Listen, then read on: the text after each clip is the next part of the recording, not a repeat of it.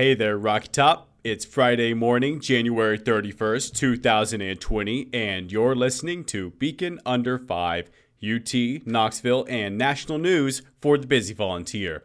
My name's Benjamin Weiniger, here with the latest headlines. So, let's get into it. First up is the weather. Another day full of clouds awaits us, folks, though it will be a little warmer on average with a high of 52 degrees and a low of 40 degrees. There's a 20% chance of precipitation during the day, but that chance increases to 30% by nightfall. Humidity will stand at 73%. Next up is campus news. Smokey's Closet will officially open today with the Smokey's Closet Open House.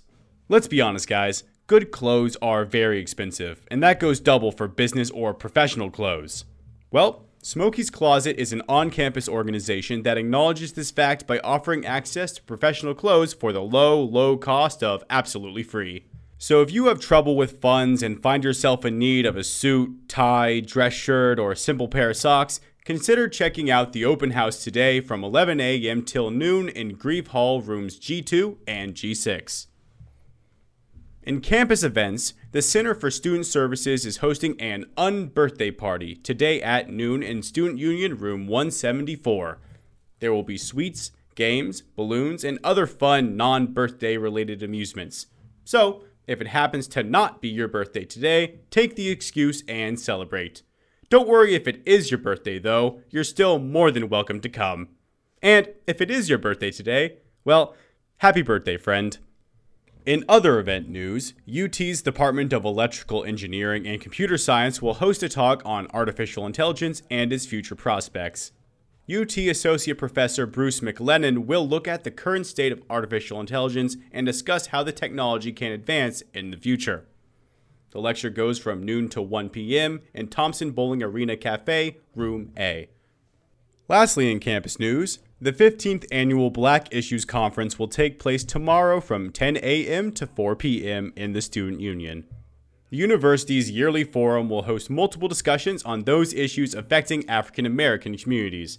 This year's theme is, quote, breaking the cycle of a people divided, unquote, and will feature White House correspondent and CNN political analyst April Ryan as keynote speaker.